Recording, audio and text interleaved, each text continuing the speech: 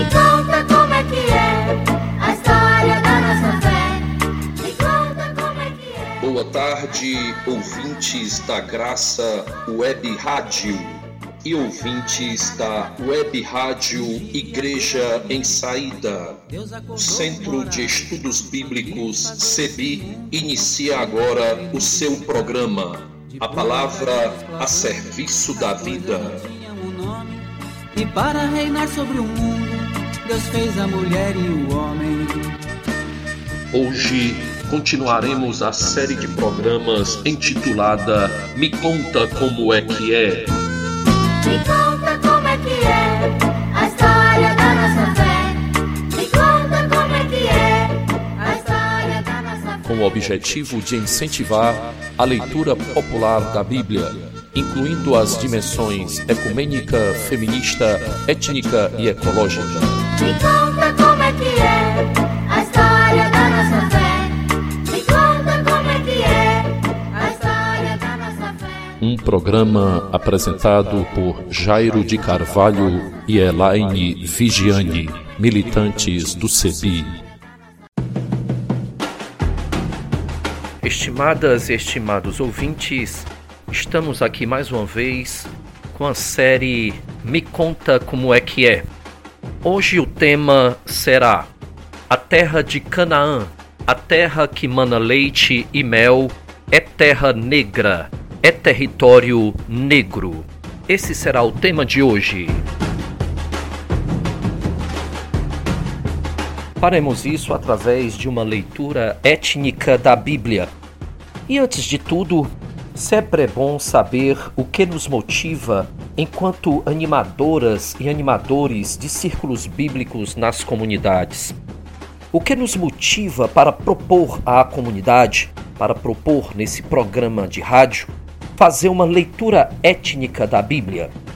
Por que gastar tempo e dinheiro na aquisição e leitura de livros que tratam desse assunto? Por que falar sobre as cores, raça, etnia dos povos da Bíblia? O que aconteceu em nossas vidas e na nossa comunidade que nos levam a essa opção?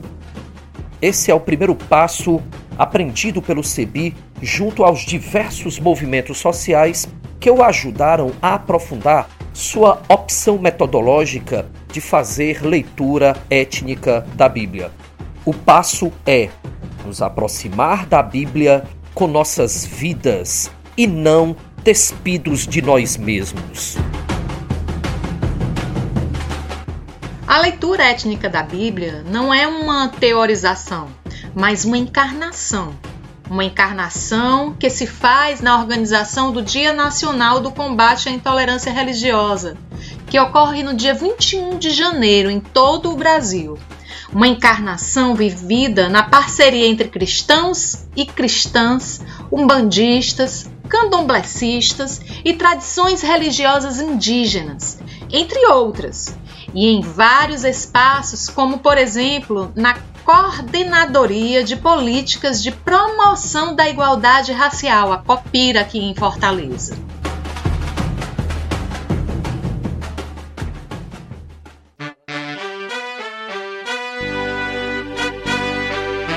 Discografia do CEBI. Toca, DJ, toca!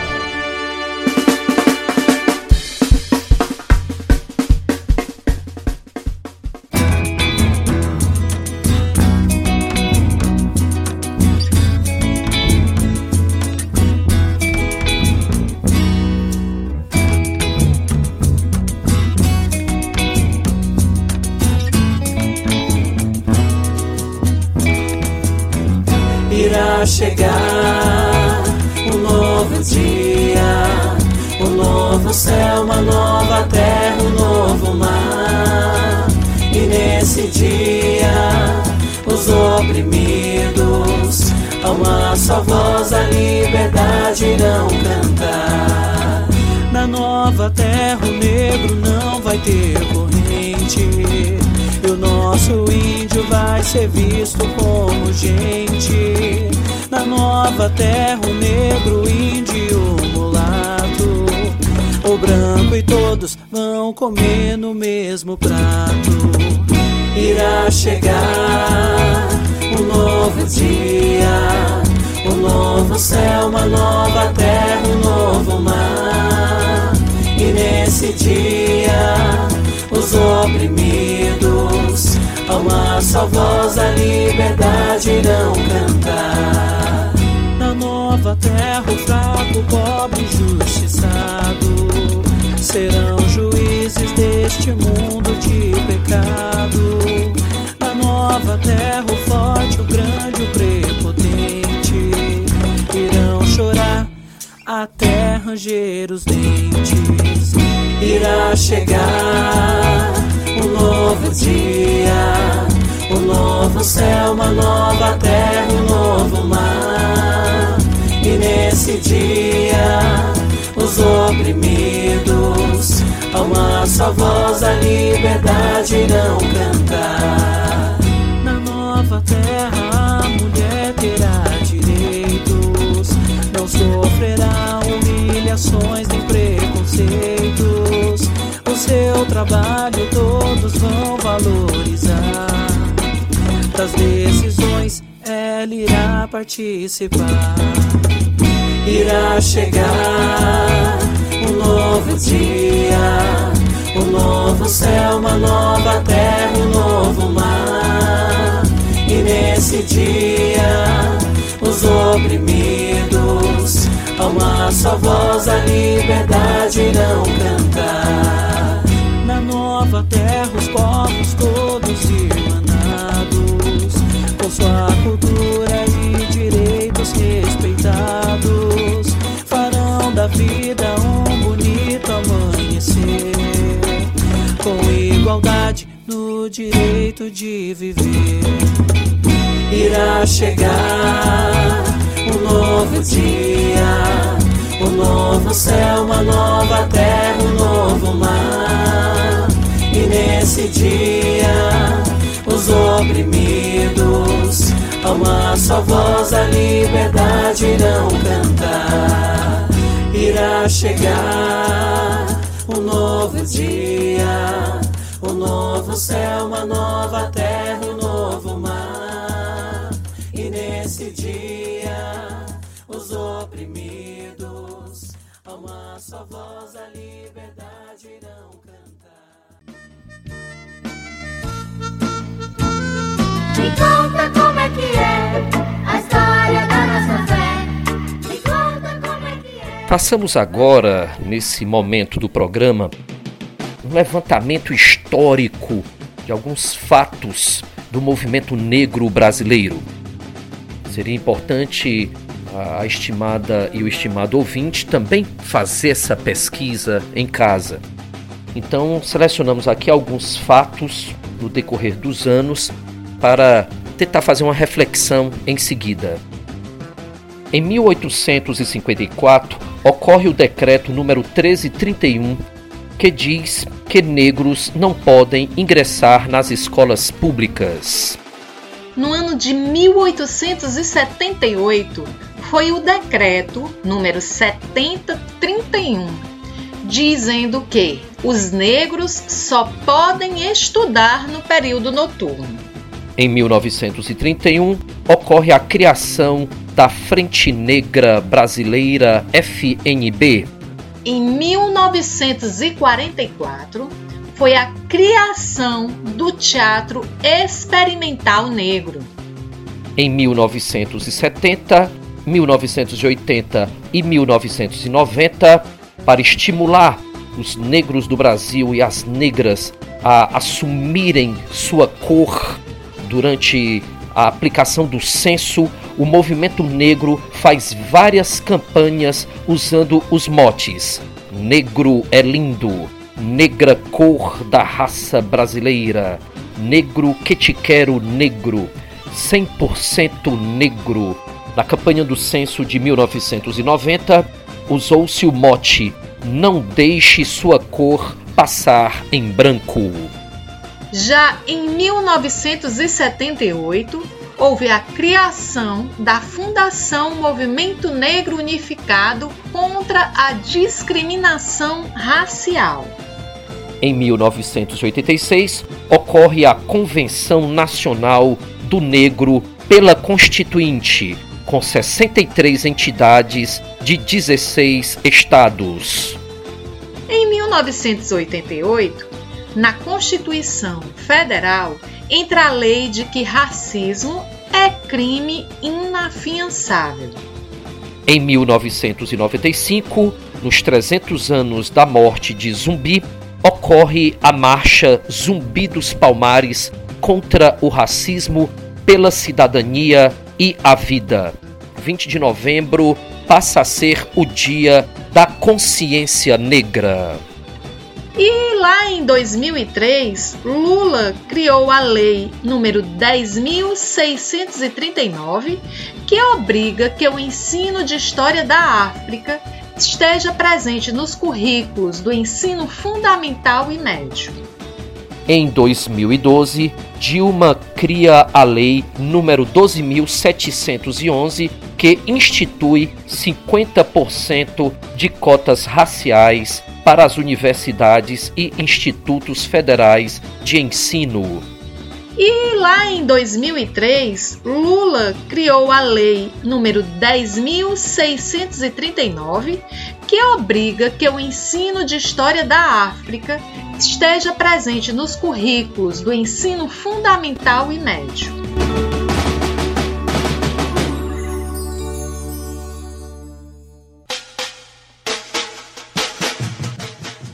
Vejam que em 200 anos, os poucos avanços que tivemos foram frutos de muita luta e organização do povo negro brasileiro.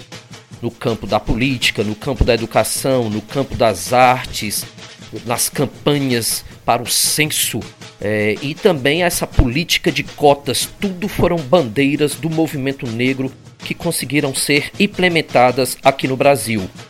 Ainda temos muitos resquícios da triste época em que negros e negras eram escravizadas no Brasil. Por isso, fazem-se necessários a mobilização e o conhecimento para enfrentarmos os preconceitos e as discriminações que persistem, conseguindo assim um engajamento de todos e todas na luta pelas conquistas de direitos e pela sua manutenção.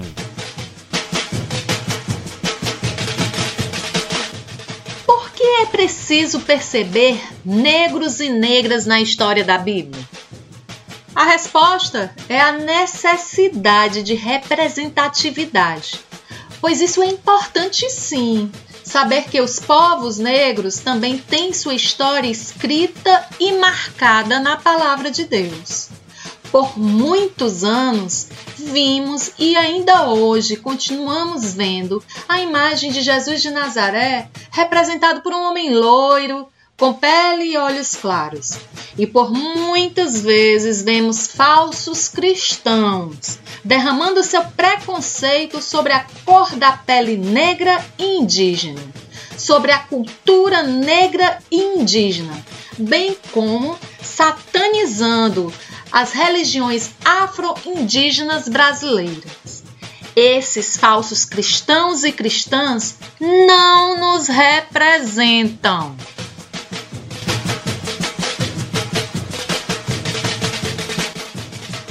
Falar da presença de negras e negros no texto bíblico nos ajuda a resgatar algo que nos foi sempre negado, a nossa própria história. Essa história está sendo recontada por biblistas que militam nos movimentos negro e indígena, bem como pelos movimentos parceiros que, com honestidade, constatam: são os brancos e brancas que devem se achar na Bíblia. Dizemos isso não na perspectiva de exclusão dos brancos e brancas, mas sim com o objetivo de fazer valer nossa interpretação desse programa de hoje. Canaã, a terra que mana leite e mel, é terra negra, é território negro.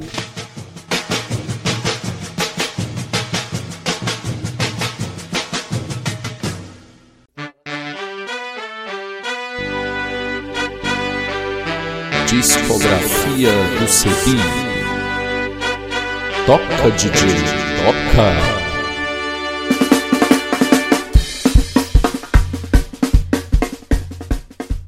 Retirante ruralista, lavrador, nordestino lampião, Salvador, pátria sertaneja, independente, Antônio Conselheiro, em Canudos presidente, Zumbi em Alagoas, comandou, exército de ideais, libertador, eu sou mandinga balaiada, sou mané, sou búzios, sou revoltas,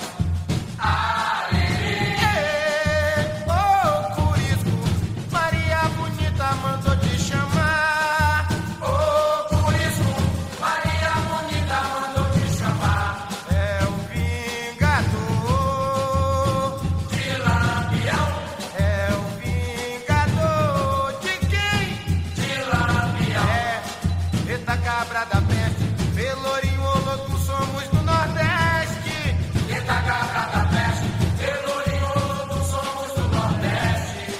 Eita cabra da peste, Pelourinho, Olotu, somos do Nordeste. Eita cabra da peste, Pelourinho, Olotu, somos do Nordeste. Eita, eita, eita, taratata. Eita, eita, taratata. Eita, eita, eita, taratata. Eita, eita, taratata. Maria Bonita mandou te chamar, oh, por isso Maria Bonita mandou te chamar. É o vingador de quem? De Lampião. É o vingador de Lampião. É, eita cabra da peste, Pelourinho, Olotu, somos do Nordeste. Diz!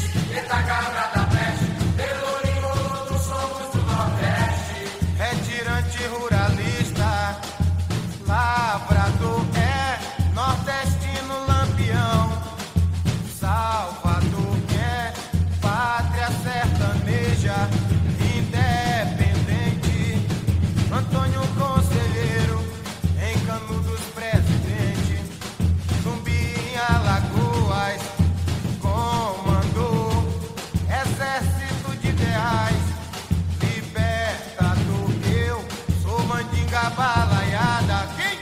Sou mané, sou búzios, sou revoltas. Vai! Oh, por isso Maria Bonita mandou te chamar. Oh, por isso Maria Bonita mandou te chamar. É o vingador desdanado de Lampião. É o vingador de Lampião. É, eita cabra da peste, Pelourinho, Olotu, somos do Nordeste. Eita cabra da peste, Pelourinho, Olotu, somos do Nordeste. Eita cabra da peste, Pelourinho, Olotu, somos do Nordeste. Eita cabra da peste, Pelourinho, Olotu, somos do Nordeste. Eita, eita, eita, taratata. Eita, eita, eita, taratata. Me conta como é que é a história da nossa fé. Me conta como é que é a história da... Uma importante ferramenta para a leitura étnica da Bíblia é tentar se aproximar dos pressupostos e conceitos que são trabalhados nos mitos. Veja bem, o mito explica a situação de um povo no mundo frente a outros povos. O mito não é um fato, mas também não é uma fantasia a partir do nada. O mito é uma autorreflexão de um povo. Por isso, é bom nos aproximarmos com respeito e com a coerência de deixar o mito nos revelar suas possíveis mensagens e não calar o mito para que falemos por ele. Poderíamos citar, por exemplo, o mito do primeiro ser humano, Adão, e a facilidade que temos de achar que ele era uma pessoa branca. Para uma boa parte das pessoas, seria um absurdo questionar a brancura de Abraão. Entretanto, o texto de Gênesis 2, versículo 7, Gênesis capítulo 2, versículo 7, fala que ele foi feito a partir da argila, um tipo de solo que no hebraico é chamado de Adamam. Mas essa palavra hebraica tem a mesma raiz da palavra Edom, que significa vermelho ou avermelhado. E como sabemos, os edomitas não eram israelitas e viviam no território ao sul de Israel. Ora, sabendo desses elementos do mito, podemos ainda sustentar que Adão era de pele branca? Perguntamos ainda, será que esse mito seria de tradição edomita, que só depois foi incorporado às tradições de Israel? Deixamos as perguntas em aberto, mas reiteramos a necessidade do bom senso e da honestidade quando vamos propor uma possível interpretação para um mito.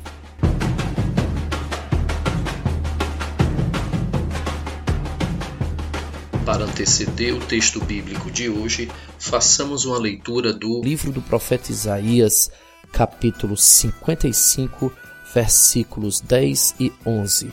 Anote, por favor. Profeta Isaías, capítulo 55, versículo 10 e 11. Escutemos. Como a chuva e a neve descem do céu, e para lá não voltam sem terem regado a terra, tornando-a fecunda e fazendo-a germinar, dando semente ao semeador e pão ao que come. Tal ocorre com a palavra que sai da minha boca. Ela não torna a mim sem fruto, antes ela cumpre a minha vontade e assegura o êxito da missão para a qual a enviei.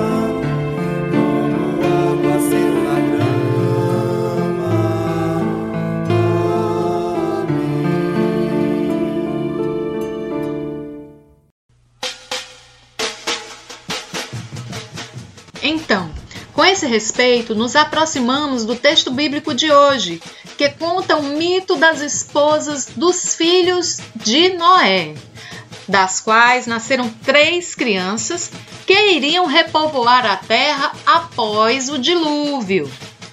Nesse mito, percebemos, para as tradições que o elaboraram, a importância de reconhecer e ensinar que todos os seres humanos eram irmãos. Eles imaginavam existir alguma espécie de irmandade entre os povos. A tradição escrita nesse mito vem dos judeus exilados lá na Babilônia, na qual se autodenominavam descendentes de Sem, os quais seriam os asiáticos para nós hoje. Os africanos estariam associados a Cã e seus descendentes, enquanto de Jafé viriam os europeus. Anote aí o texto bíblico de hoje. Gênesis capítulo 9, versículos 18 e 19 e Gênesis capítulo 10. Vou repetir para você anotar. Gênesis capítulo 9, versículos 18 e 19 e Gênesis capítulo 10.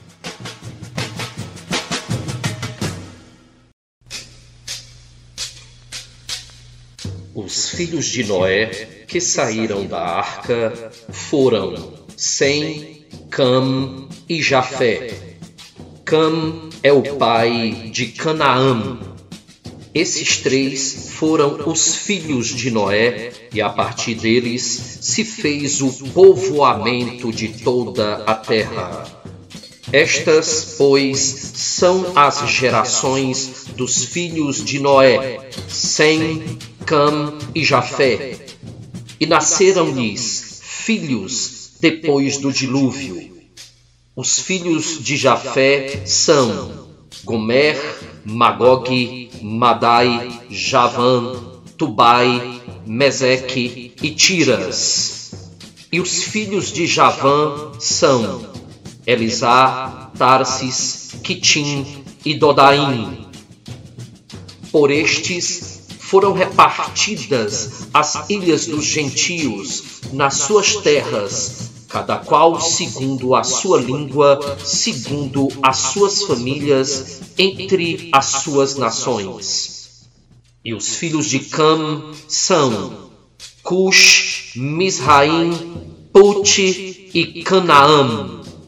E Canaã gerou a Sidom, seu primogênito, e a Ete, e ao Jebuseu, ao Amorreu, ao Girgazeu e ao Eveu, ao Arqueu, ao Sineu, e depois se espalharam as famílias dos cananeus. Estes são os filhos de Cam, segundo as suas famílias, segundo as suas línguas, em suas terras, em suas nações. Os filhos de Sem são Elam, Assur, Arfaxade, Lud e Aram. E os filhos de Aram são Us, Ul, Geter e Mas. Estes são os filhos de Sem, segundo as suas famílias, segundo as suas línguas, nas suas terras, segundo as suas nações.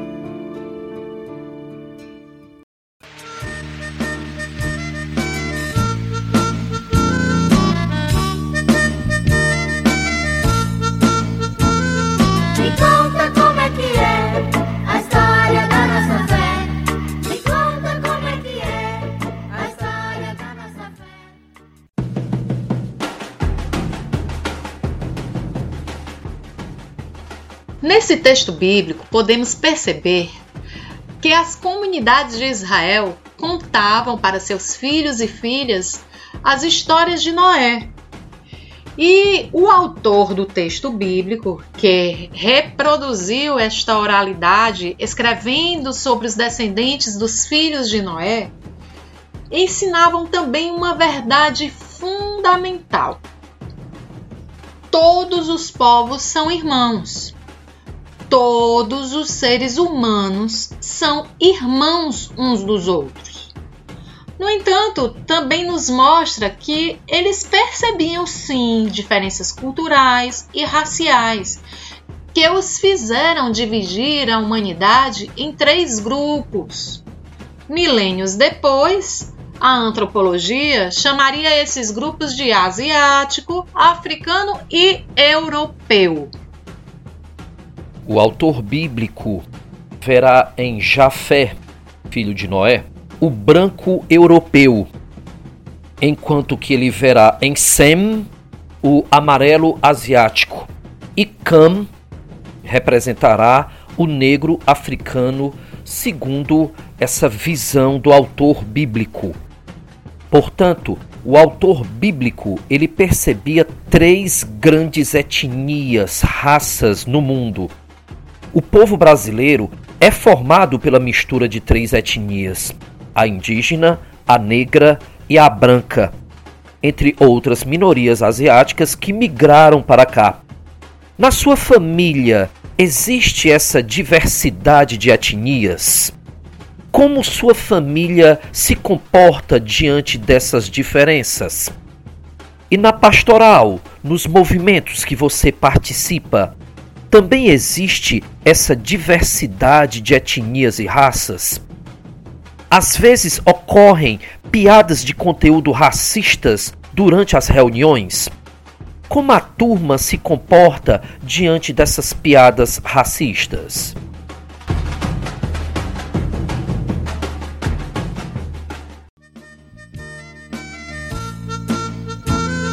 Me conta como é que é a história da nossa fé. Me conta como é que é. Gostaríamos agora de propor uma brincadeira com o ouvinte, com a ouvinte, aí na sua casa, tá bom? Nesse momento a gente tem que ter uma boa noção de geografia bíblica. Apesar da gente estar numa rádio, vamos tentar visualizar o mapa bíblico, tá bom? Dessa situação que está sendo descrita, tá certo, gente? Ok? Então vamos fazer a seguinte brincadeira, tá bom? Espalme sua mão, beleza? Bote sua mão direita espalmada diante do seu rosto, tá bom? A palma da mão virada para o seu rosto, tá certo? Agora gire a mão, mantendo ela espalmada para o seu rosto. Vá girando a mão até que o dedo mindinho, seu vizinho, maior de todos e fura-bolo, fique apontando para a sua esquerda. E o polegarzinho fique apontando para cima, tá bom?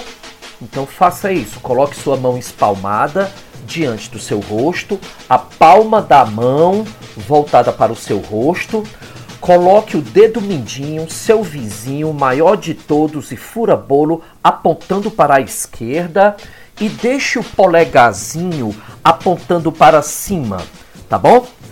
Colocando sua mão nessa posição diante do seu rosto, queremos dizer que a palma da mão e os dedos mindinho, seu vizinho, maior de todos e fura-bolo representam o continente africano. A palma da sua mão, seu dedo mindinho, seu vizinho, maior de todos, fura-bolo, representam o continente africano. Enquanto que o polegarzinho representa o território de Canaã. Tá bom, gente? Então a palma da mão com o dedo mindinho, seu vizinho, maior de todos e fura-bolo, representa o continente africano. E o polegarzinho, apontando para cima, representa o território de Canaã. Veja que entre o território de Canaã, que é o seu polegarzinho, e o dedo indicador, o fura-bolo, né, ó. Entre eles dois existe o mar Mediterrâneo. Entre o polegarzinho e o indicador existe o mar Mediterrâneo, banhando o litoral de Canaã e o litoral africano. Tá bom, gente? Então veja também que o território de Canaã é pequenininho, é fininho, se comparado com o continente africano, tá certo? Pois todo esse território da sua mão direita, território de Canaã, polegarzinho, e continente africano, todo esse território, para o autor bíblico, todo esse território é dos descendentes de Cam. Não é Cão. Tem Bíblia que traduz o nome desse rapaz para Cão. Não é Cão, é Cam. Então, esse filho de Noé, o Cam, a descendência dele ocupou esse território da palma da sua mão, gente. O território africano e o polegarzinho que representa o território de Canaã. E todos nós sabemos que Jesus nasceu no território de Canaã. Belém fica nesse território de Canaã. Belém fica nesse seu polegarzinho da mão direita apontando para cima. Portanto, Jesus nasceu em terra negra, em território negro. Essa é a terra que emana leite e mel, tá bom? Jesus nasceu nesse território, território negro. Jesus nasceu nessa terra, terra negra, dos descendentes de Cam. Daí vieram 4 filhos de Cam, chamados de Canaã, Put, Misraim e Cush. Put, Misraim e Cush ficam no território africano. E o filho chamado Canaã, ele ocupou esse território do seu polegarzinho, que passou a ser chamado também de Canaã. Tá bom, gente? Então, essa é mais ou menos uma visão. Pode relaxar a mão. Pronto, pode relaxar a mão direita. Pronto, nesse território de Canaã, Jesus nasceu aí, em território negro, em terra negra, segundo o autor bíblico, contado nessa história de Noé, dos seus filhos, das suas esposas e dos seus descendentes. Ok, pessoal?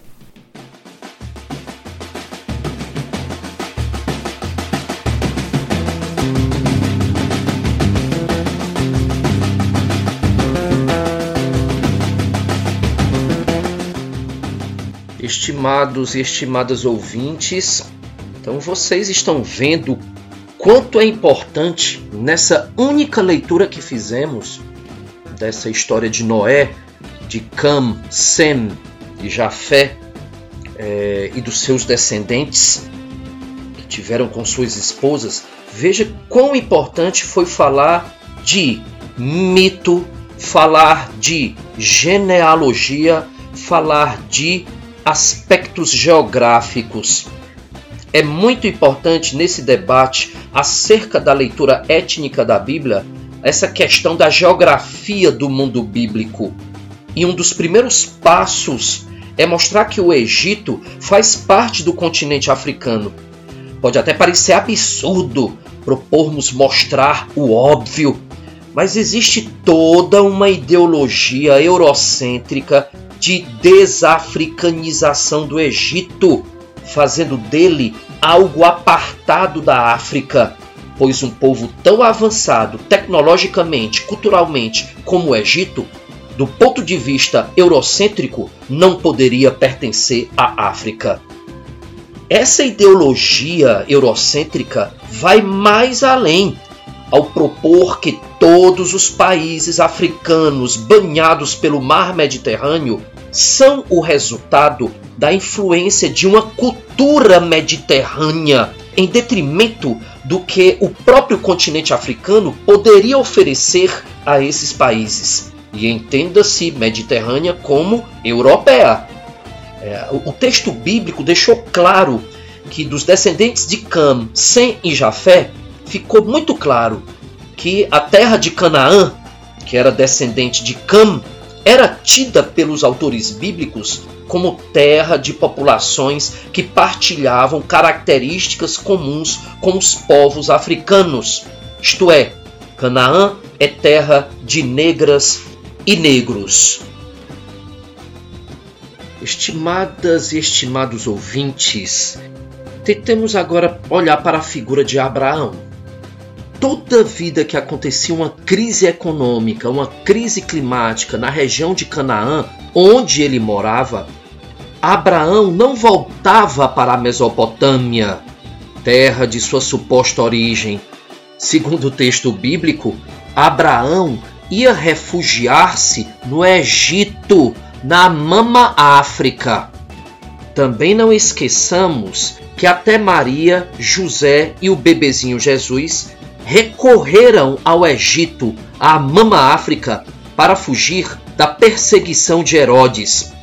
Imaginemos como seria fácil de a criancinha Jesus ser achada pelos espiões de Herodes se Jesus fosse um menino branquinho a brincar entre as criancinhas negras do Egito. Seria muito fácil para os espiões de Herodes encontrar o bebezinho Jesus.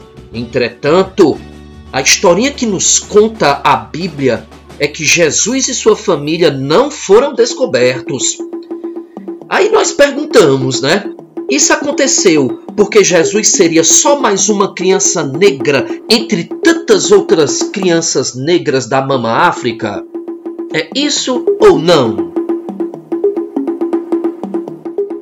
Portanto, o texto bíblico ele se esforça para mostrar que Abraão tem uma herança genética na Mesopotâmia, mas indiscutivelmente o que se vê é que ele detém uma forte herança cultural, político-econômica africana. Mama África. Portanto, escutemos agora Chico César, Mama África.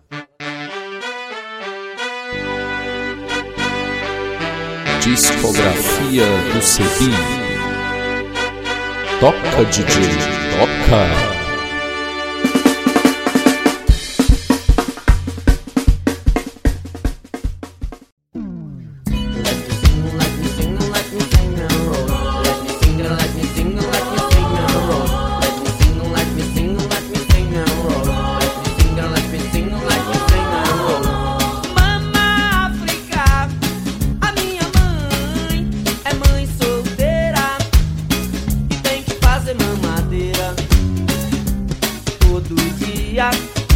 Além de trabalhar como empacotadeira nas casas Bahia.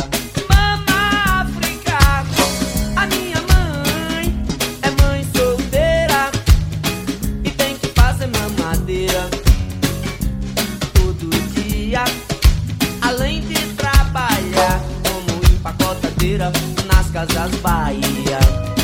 Mama África tem tanto que fazer. Além de cuidar neném, além de fazer dengue, filhinho tem que entender. Mama África vai e vem, mas não se afasta de você. Mama África, a minha mãe é mãe solteira e tem que fazer mamadeira todo dia. Além de trabalhar como empacotadeira nas casas Bahia. Quando mama sai de casa, seus filhos, seu lodunzão rola o maior jazz. Mama tem calo nos pés, mama precisa de paz. Mama não quer brincar mais. Filhinho dá um beijo, é tanto bom também, o ritmo de vida de mama. Mama África, a minha mãe é mãe solteira e tem que fazer mamadeira todo dia. Além de trabalhar como empacotadeira nas casas Bahia.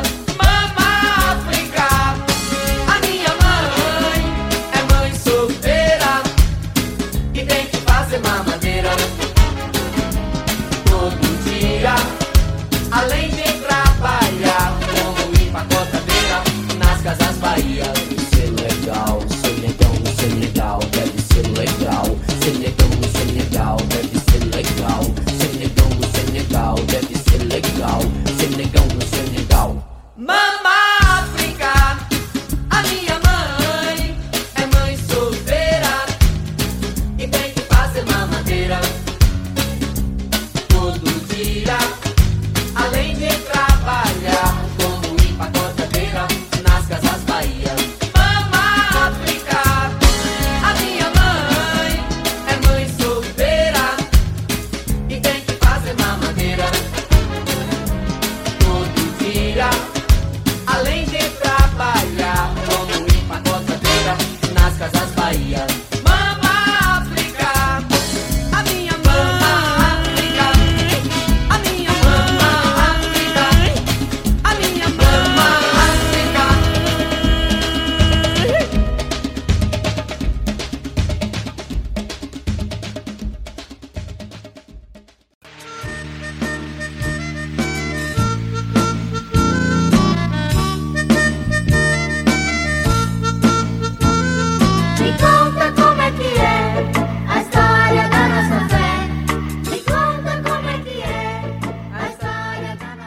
estimadas e estimados ouvintes, nesse momento do nosso debate, estamos agora falando sobre Abraão e sobre essa questão da Bíblia se esforçar para dizer que ele descende de Sem, um dos filhos de Noé, tá bom? Perguntar não ofende, como diz o nosso povo, né? Qual é a interpretação que está por detrás dos textos bíblicos que afirmam que Abraão é descendente de Sem? E a gente, antes da canção, havia dito que Abraão tinha muita ligação com os descendentes de Cam, da onde vem o povo africano e o povo de Canaã. Mas a Bíblia diz que Abraão seria da cidade de Ur, dos caldeus, beleza? Ur é uma região, assim como a Babilônia e os persas, toda essa região são dos descendentes de Sem, o outro filho de Noé. Então tentemos compreender esse esforço que a Bíblia faz para dizer que Abraão é descendente de Sem. Gente, vocês já se depararam com a situação de quando uma pessoa da nossa família cearense tem que ir morar em São Paulo para trabalhar e depois de um tempo morando lá, volta para visitar aqui a terrinha, né? Terrinha do Ceará. E volta cheio de trejeitos, né? Sotaque. E a gente fica brincando, né? Olha só, quer ser paulista, sabe? Vocês já perceberam, já passaram por essa situação. Será que esse tipo de coisa acontecia também na Bíblia, hein, pessoal? E agora imagine se essa pessoa da nossa família cearense que foi morar lá em São Paulo, se essa pessoa tiver tido filhos e filhas lá. Qual a ligação desses filhos e filhas que nasceram lá com a cearensidade da gente? São cearenses ou são paulistas, né? Esses filhos, essas filhas, né? Ó. Então, será que esse tipo de situação acontece também na Bíblia? É uma pergunta que a gente faz, pessoal. E por que nós estamos fazendo essa pergunta se nós estamos falando de Abraão? Então, a pergunta, a gente vai tentar responder a essa situação, tentar achar uma interpretação para os textos bíblicos a partir desse raciocínio, tá bom? Olha, é o seguinte... O povo da Bíblia, né, o povo de Israel, ele foi fundado por uma aliança de tribos. E isso está vastamente documentado no livro de Êxodo, no livro de Josué, no livro de Juízes, no livro de 1 Samuel. Tudo está lá escrito, gente, que Israel nasce de uma aliança de tribos. Tribos que se uniram para combater os reis opressores da região e formar uma aliança de tribos que pudesse ter sua terra para morar, para dela se alimentar e se proteger uns aos outros dos ataques desses reis. Foi assim que nasceu Israel. E aí, no decorrer dos anos, das décadas, essa aliança de tribos fez a opção por escolher um rei. E vocês sabem muito bem que o primeiro rei de Israel foi o rei Saul. Depois veio Davi, depois veio Salomão. E tudo isso está escrito no livro de 1 e 2 Samuel e 1 e 2 Reis. Durante esse período dos reis, o que aconteceu foi que as famílias mais ricas dentre o povo de Israel e de Judá ficaram mais ricas ainda, explorando os próprios irmãos e irmãs. Sabe, às vezes um irmão ou irmã não tinha o suficiente para comer, não tinha o suficiente para plantar, ia pedir emprestado na família rica, em uma família rica de Israel, de Judá. E aí essa família rica emprestava, né? Só que na hora de pagar, a pessoa não tinha como pagar e acabava dando a própria terra para pagar a dívida. Perdia a terra que os seus antepassados conquistaram lutando contra os reis da região. E assim foi acontecendo, gente, durante vários séculos em Israel e em Judá. Essas famílias ricas foram ficando cada vez mais ricas, as famílias pobres foram ficando cada vez mais pobres. Beleza? Surgiu até uma lei que dizia que de 7 em 7 anos era para haver o perdão das dívidas, né? Só que essa lei nunca foi aplicada. Jesus, no seu discurso inaugural de atividade profética, ele diz que vai aplicar essa lei. Imagina, gente, Jesus chega um profeta lá numa sinagoga dizendo: eu vou aplicar essa lei. Gente, causou maior reboliço. Os poderosos não queriam a aplicação dessa lei, não. Por isso que perseguiram Jesus ao ponto de matar Jesus. Tá bom? Pois é, gente, mas voltando, né? Chega então o Império da Babilônia e destrói Jerusalém completamente. E leva as famílias ricas, olha aí, ó, para o exílio na Babilônia. Então, os primeiros deportados para a Babilônia foram os ricos, beleza? Os altos funcionários, os altos generais, os altos sacerdotes, uma parte da família real, os grandes latifundiários. Esses foram na primeira leva para o exílio. E lá eles passaram muito tempo, gente, morando lá na Babilônia. O general do Nabucodonosor, responsável para levar os exilados, se chamava Nabuzardan. E ele distribuiu a terra para as famílias pobres. Isto é, as famílias pobres reconquistaram sua terra novamente com a ida das famílias ricas para o exílio da Babilônia. Lembre que a Babilônia é território dos descendentes de Sem. E aí eles, que foram para o exílio na Babilônia, tiveram filhos e filhas lá, perdendo suas ligações com a terra natal dos seus pais. E aí nasceram também netos e netas, pessoal. E aí, muito tempo depois, esses netos e netas que nunca tinham nem pisado em Israel, em Judá, com a chance que o rei persa deu, o rei persa chegou para eles: rapaz, vocês não querem voltar lá não para organizar um negócio lá para mim? O rei persa, né? Ciro o Grande. E ele: rapaz, a gente vai. E eles voltaram para Judá, os netos e as netas, não foram não os primeiros que foram para o exílio da Babilônia. Esses voltaram. E voltaram se achando o verdadeiro Israel. Chegaram dizendo para aquelas famílias pobres que haviam reconquistado a terra com a ida das famílias ricas para o exílio. Chegaram dizendo: nós somos o verdadeiro Israel. Não são vocês que estão aqui não, na terra de Canaã. Isto é, eles chegaram dizendo para os judeus que continuavam morando na terra de Canaã que eles não eram os judeus verdadeiros não. Quem eram os judeus verdadeiros eram eles que estavam vindo da Babilônia, amando, protegidos pelo imperador Ciro o Grande, o rei da Pérsia.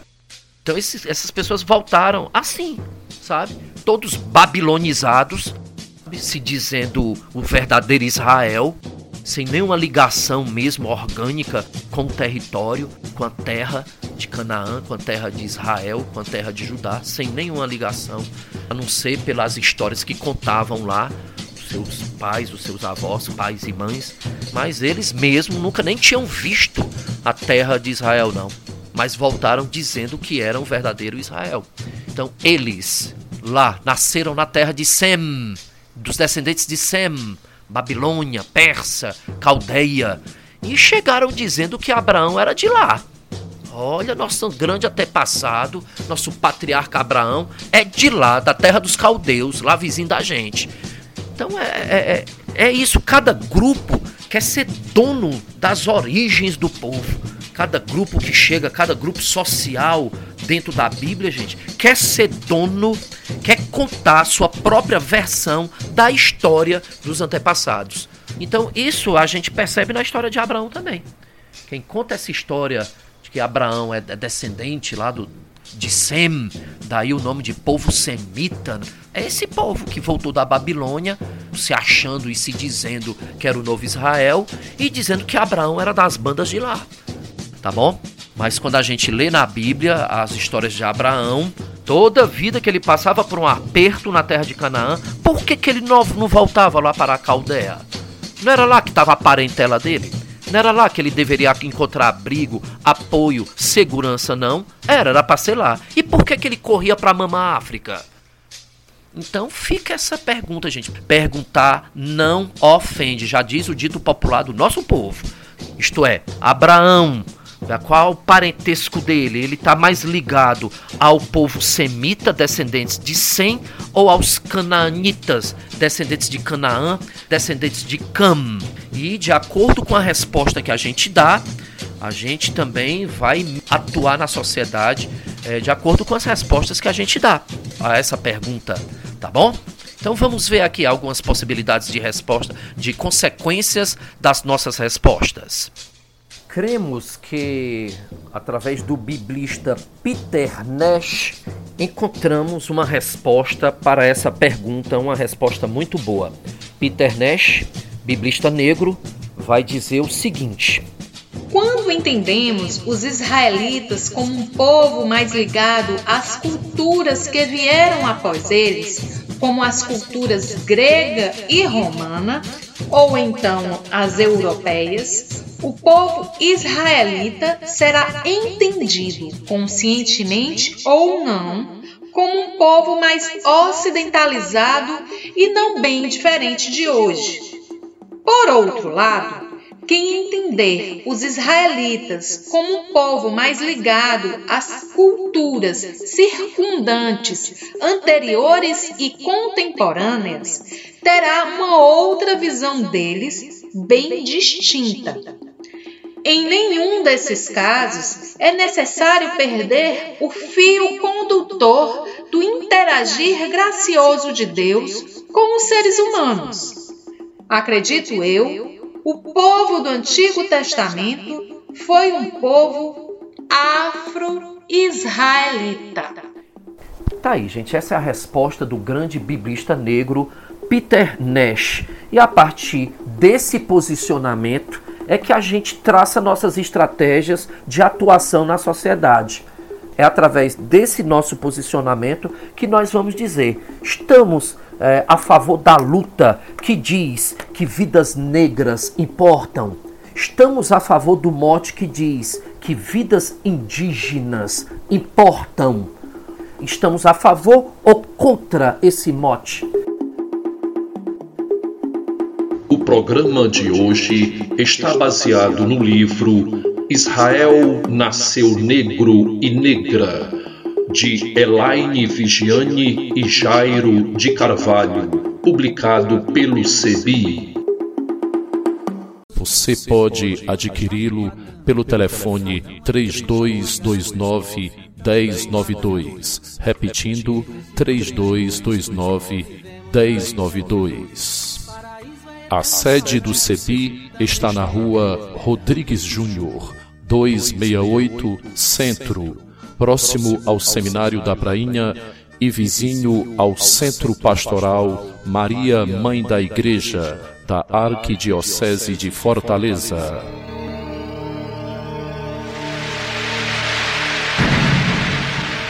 Você acabou de ouvir o programa Me Conta Como É Que É, promovido pelo CEBI, Centro de Estudos Bíblicos do Ceará.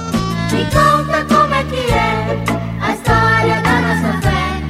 Me conta como é que é a história da nossa fé. O Centro de Estudos Bíblicos CEBI agradece a presença de todos. Estejam conosco no próximo sábado, das 14 horas às 15 horas. Todos e todas podem entrar em contato com o Centro de Estudos Bíblicos CEBI pelo telefone 3229-1092 ou pelo WhatsApp 992394046. Também pelo e-mail cebi.org.br,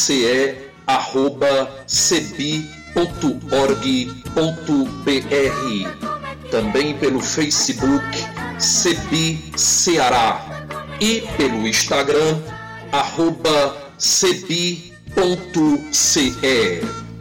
Obrigado e boa tarde.